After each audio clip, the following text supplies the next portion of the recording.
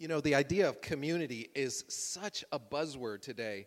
It seems like everyone is promoting the idea of community. It was Starbucks who came up with the idea of the third place or third space between home, work, and then they wanted, that was part of their strategy, is that we could be people's third space that they exist in because we can somehow build this coffee community around atmosphere and whatnot. But community is something that gets thrown around a whole lot. And I feel like we end up settling so much time for lesser versions than what God intended. But if you think about it, we have so much familiarity, if that's how you define community. I mean, there's office cooler community, and there's Facebook community, and then there's cubicle community. And we have youth sports community, which is a bit aggressive. And we have community at the gym, maybe through a book club, maybe in our neighborhood, and certainly at our regular coffee spot. But community is all around us. The question that I have to wrestle with is, at no other point in the history of civilization have we been more connected to one another, and yet at no other point have people felt more disconnected from relationships. Like real, vital relationships. Levels of depression are huge. Levels and feelings of isolation and alienation are huge. People feel unheard or unknown or misunderstood.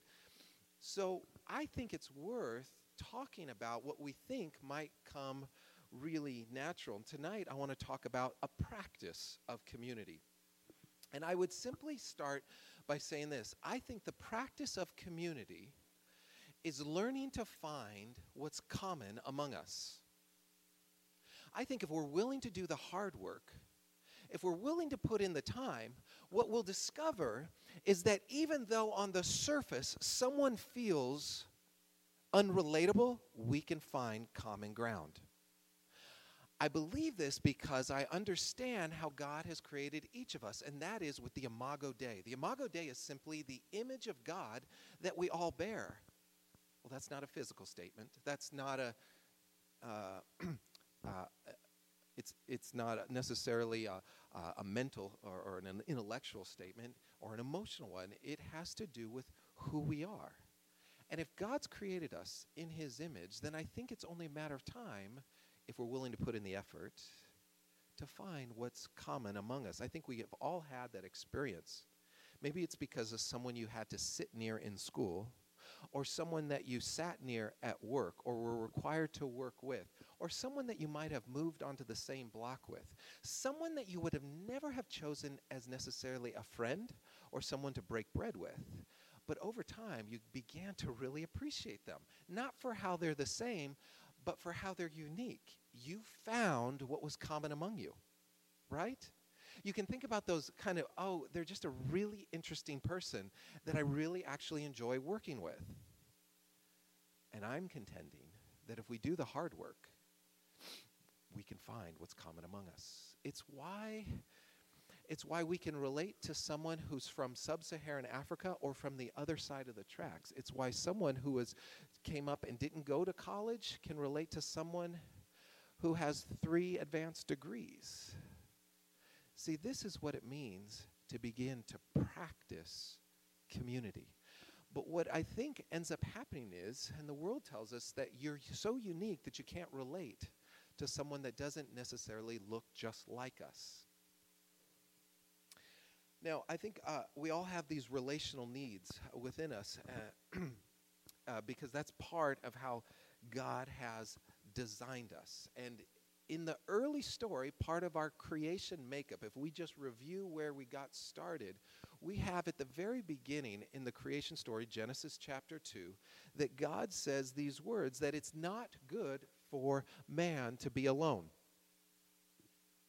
And so he'll make a suitable helper for him. I think this is a key verse. It understands the relational needs. So what did God do? He created dog. So man could have his best friend, right? Because that's what happened next. No, what he did was he created a helper, because a helper is not the best term, that there's something lost in translation. He created a soulmate. He created something that would be the best possible complement. Because what we have in the creation story, and again, let me just say this as a parenthetical statement. We read into so much of the nature of God a masculine quality. Maybe because of the Trinity, Father and Son and Holy Spirit. So we see this masculine nature. But what I believe happens is that you see the fullness of God in the fullness of creation. That is the male and femaleness represented in humanity. That's the fullness of God. So what God does in the creation orders, he identifies very early when there's just one of the species that there is an inherent relational need. And so God addresses the relational need. And so inherent in all of us is this desire for community. So before you have sin, and before there's the devil, and before there's fruit that's gone bad, God says that it's not good for man to be alone. See, what we're created for is to know and be known by others. And this truth helps explain why people from different walks of life can find such unique points of interest. It also goes behind what I think is part of the vision of Mission Hills, is to not just target one life stage, but to make room for the generations so that people who are in their 20s can glean from people who are in their 70s. From people who are newly married can glean from people who have been married for 20 years. From people who are not married can find fellowship with people who are struggling in their marriage. Because there's no perfect life stage, but we need each other, and God ordered it this way. I found something that just kind of captured this, or maybe illustrated this so well. I don't know how many of you are a fan of Glenn Hansard, Markita Araglova. They put together a little group and made a movie called Once. Once was one of the best, I would say it this way, total bias, it had the best soundtrack out there of any movie produced. They were called the Swell Season, but they put together a movie, just a wonderful soundtrack, and it became a Broadway musical. Well, in Toronto, Canada, it was playing as a Broadway production at a historic theater. And the cast got together and decided that they were going to, and one of the featured songs is a song called Falling Slowly. And they put out a kind of a casting call looking for 100 people to show up to play along with the song called Falling Slowly. I just want you to see this video. It happened last April. Let's. We didn't think we'd get even 100, but we've got people lined up around the block already. It's just past 11. They were asked to come at 12. Here we go. Well, we're here for the 100 guitars. It's supposed to be 100 guitars. I think it's 500 now. I'm looking forward to see how 500 guitars sound playing the same song. 800 people have shown up. I don't know what we're going to do. Next time, I think we're going to have to do kazoos. It seemed like there may be more than 100 guitars. I think we're up to a little over 900, which is not too bad, eh? It's hard enough to get 4 people to play a song together. What's 900 going to sound like? I don't know you, but I want you all the more for that. I'm very excited. This is a huge theater full of guitarists. Words fall through me and always fool me, and I can't react. Really excited. It's a once-in-a-lifetime experience. That never amount to more than merit will play themselves out. Take it both and point it home. We still got time. Raise your hope.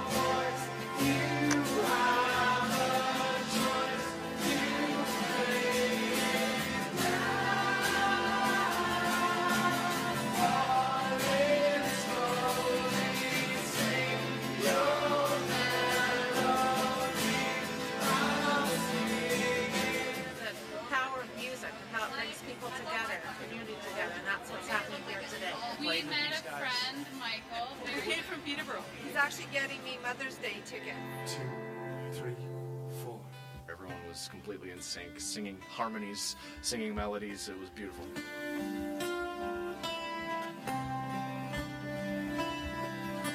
I don't think I'll ever experience something like this again, but it was so cool. I'll never forget it.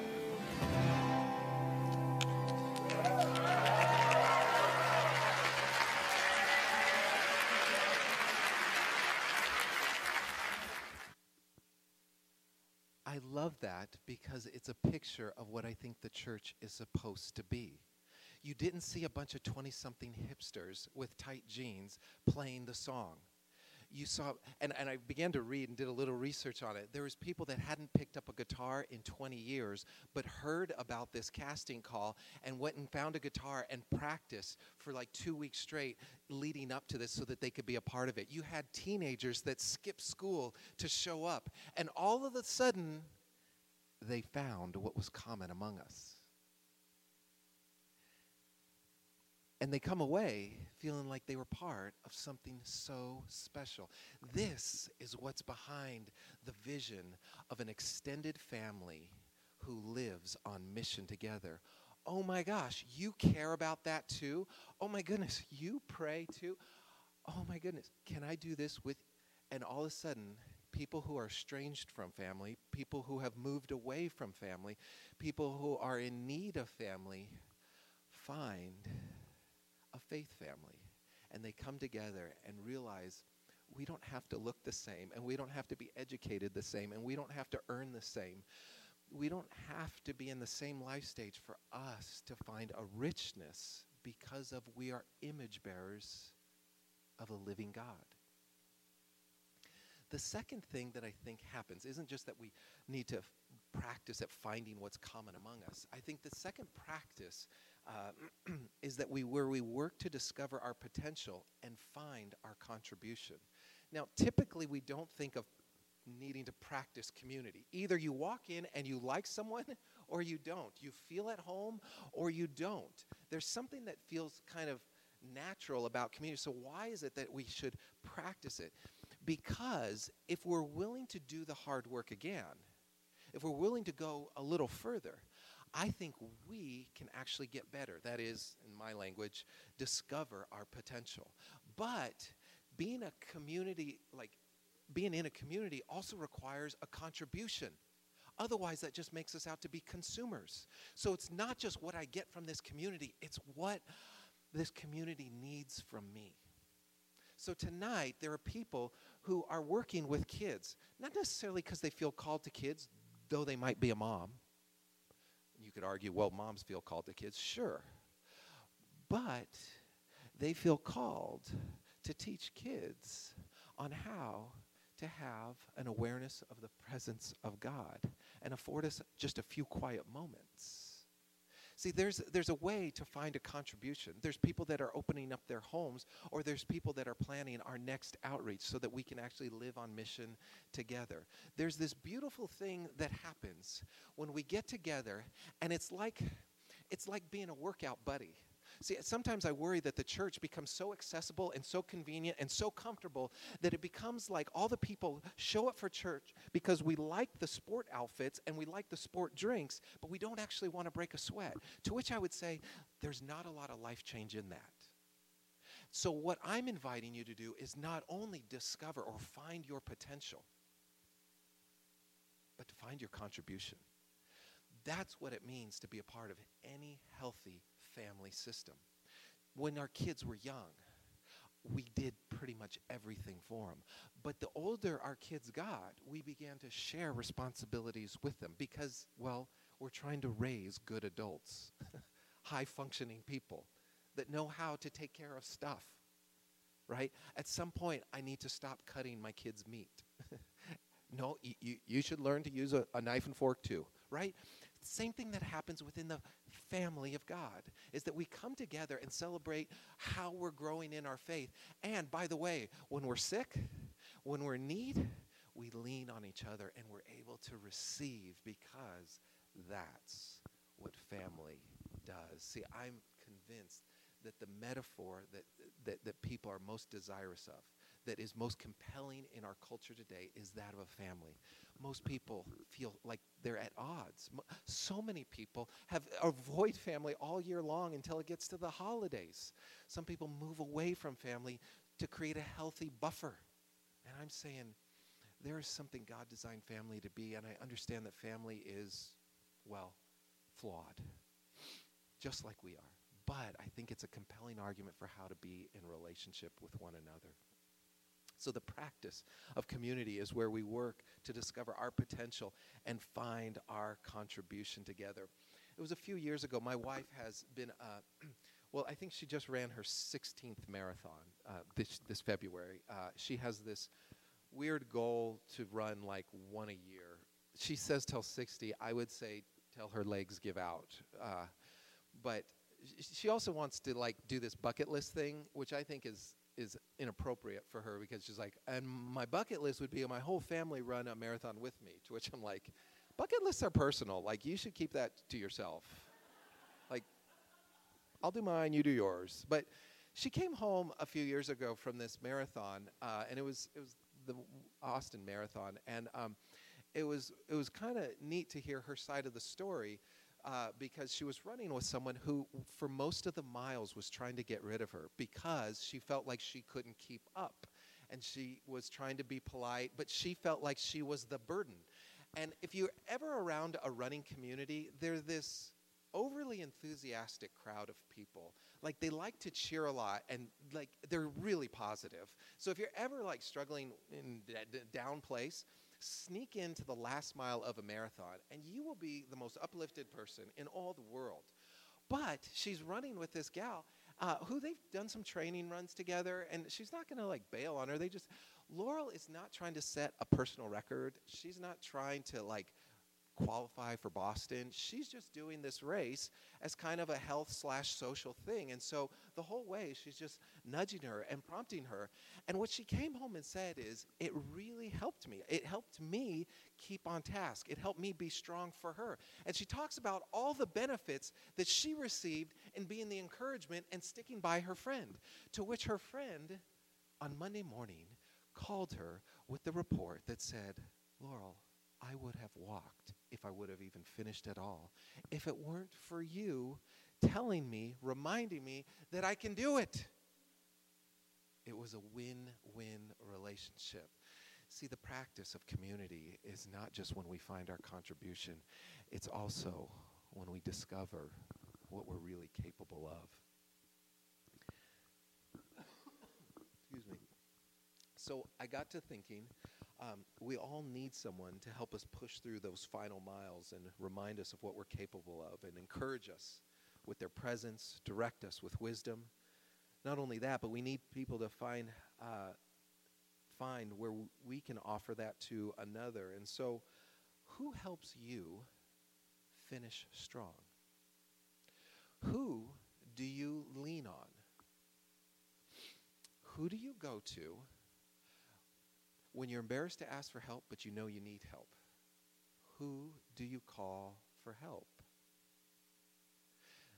Chances are it might start with family, or it might start with someone that feels almost like family.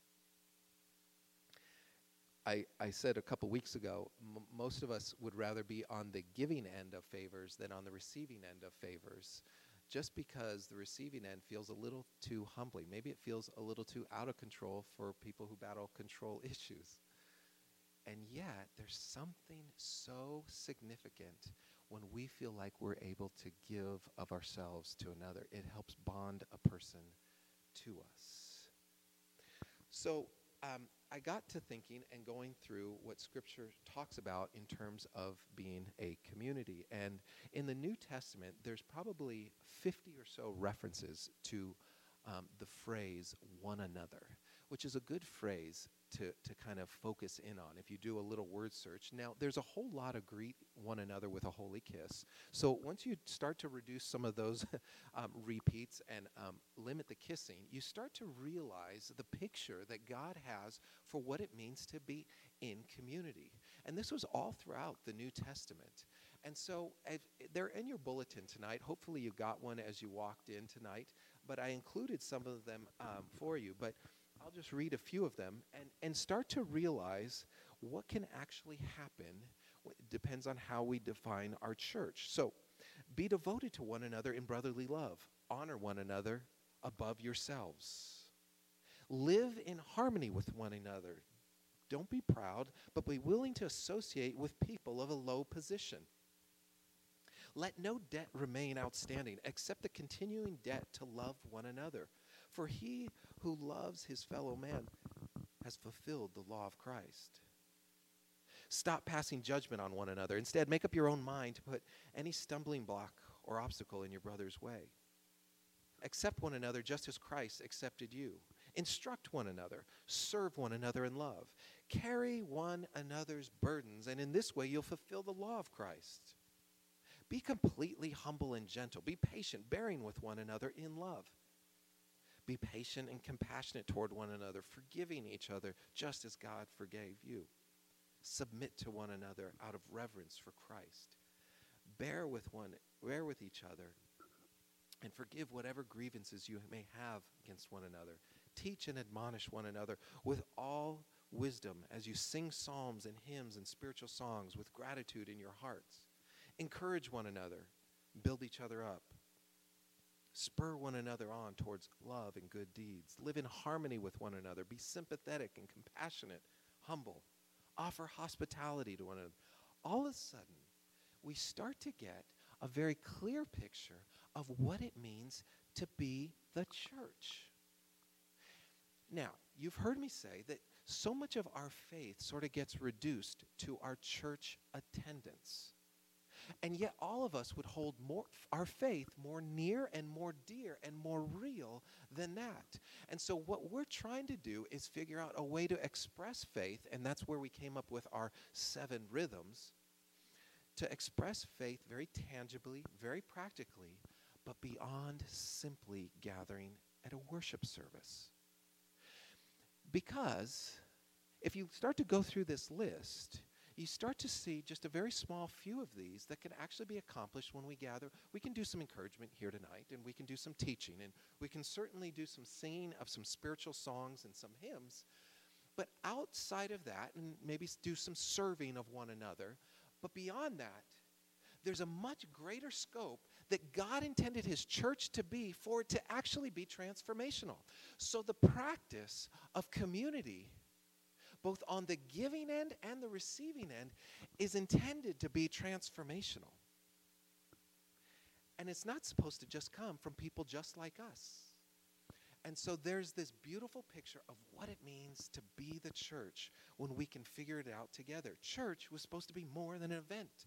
And so we are choosing kind of a slow growth model. We're choosing kind of a soft start as we begin Mission Hills Church, because what I wanted to do from the very beginning, from our outset, is understand that whether we're in tribes on a Sunday night or whether we're gathered for corporate worship, they're just two sides of the same church coin, so that we can come together and be the body, that we could not only grow our relationships, that we could grow on mission together.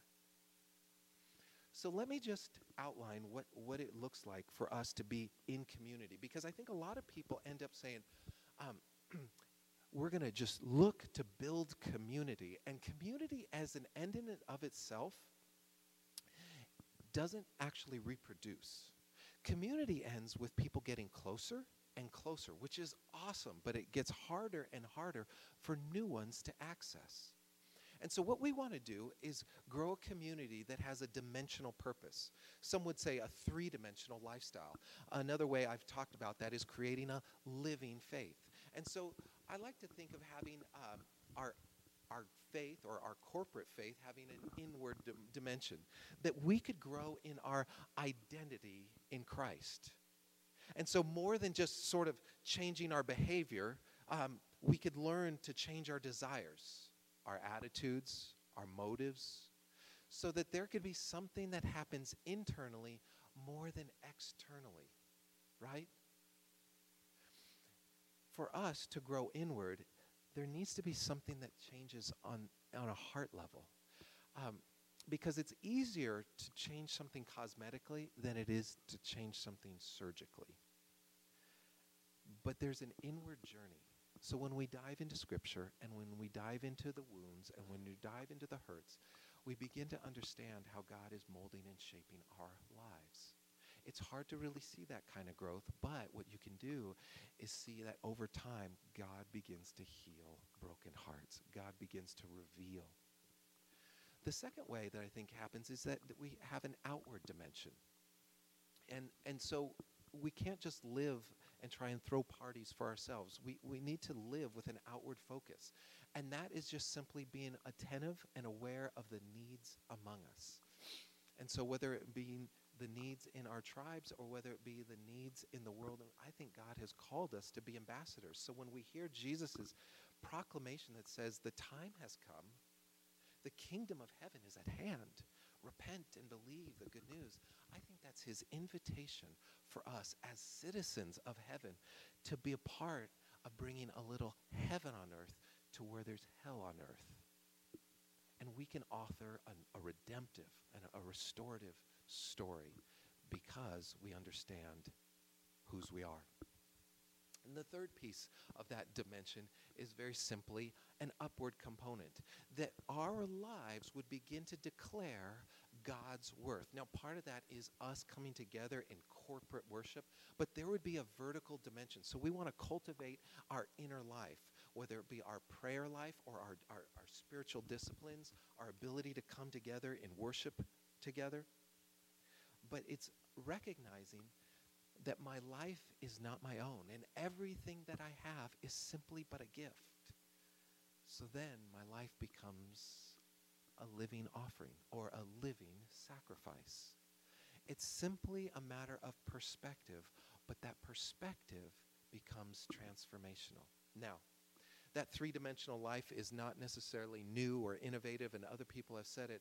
I would add one more piece to it and maybe call it my four-dimensional life, because if we have an inward piece where we're working on the condition of our heart, and we have an outward piece where we're actually being attentive to other people's needs with the Spirit's prompting, but there's an upward piece, I would say that the fourth dimension that sometimes we miss is the withward piece. I think I just made up that word, the withward piece. The withward piece is simply what it means to be in community, because I don't think the Christian life is ever supposed to be experienced in isolation. I don't think we're ever supposed to grow our faith alone. There was supposed to be a gathering where faith is supposed to be both shared and practiced, and that is the significance. That is the value of the body of Christ. That's why the Hebrew writer would say, don't give up on the gathering or the meeting together. There is so much value in when we come together because of what it does for us. So some of us may stumble in here. Some of us might limp in here on any given week, and there's room for that. Because when I'm weak, you might be strong. And when I'm strong, you might feel weak. And there's room for that at this table. See, that's the picture of what it means to practice community. So the first thing I think it starts with is practicing ability to find what's common among us. You look at someone who looks unrelatable, make it your challenge. You go, I can't even relate to them. Okay, work at it. Because you are an image bearer of a living God. There's something there. And that is always a good place to start when you have a difficult boss or a loud neighbor or a challenging coworker or a bad, ex-husband, or there is this ability to find God's image in someone. But then once you find the community, we work towards not only finding or discovering our potential, working to find our contribution. And once we find that, I think we'll find something that will feel transformational. So we're going to just gather up, and we're going to have the worship band come up, and we're going to sing a couple more songs tonight. But let me just pray about the idea of community together. Father, I believe you're birthing something that's transformational. I believe people are already being touched by this. I thank you for the reports coming out of our tribes. I thank you for the emails that I'm receiving. I thank you for the visits that I've made where you just seem present. I thank you for the growing awareness of your presence in our lives. I pray that you would just help us to see that which you see. And show us, Lord, how you've created us to make a contribution. Show us, Lord, the areas that we might need to grow in so that we can live up to a potential that you have in us. We just put ourselves at your feet and we look upwards to you and just want to declare your worth in these moments. I pray that you just minister to our hearts and our minds and that your Spirit would speak with clarity to us. In Jesus' name, amen.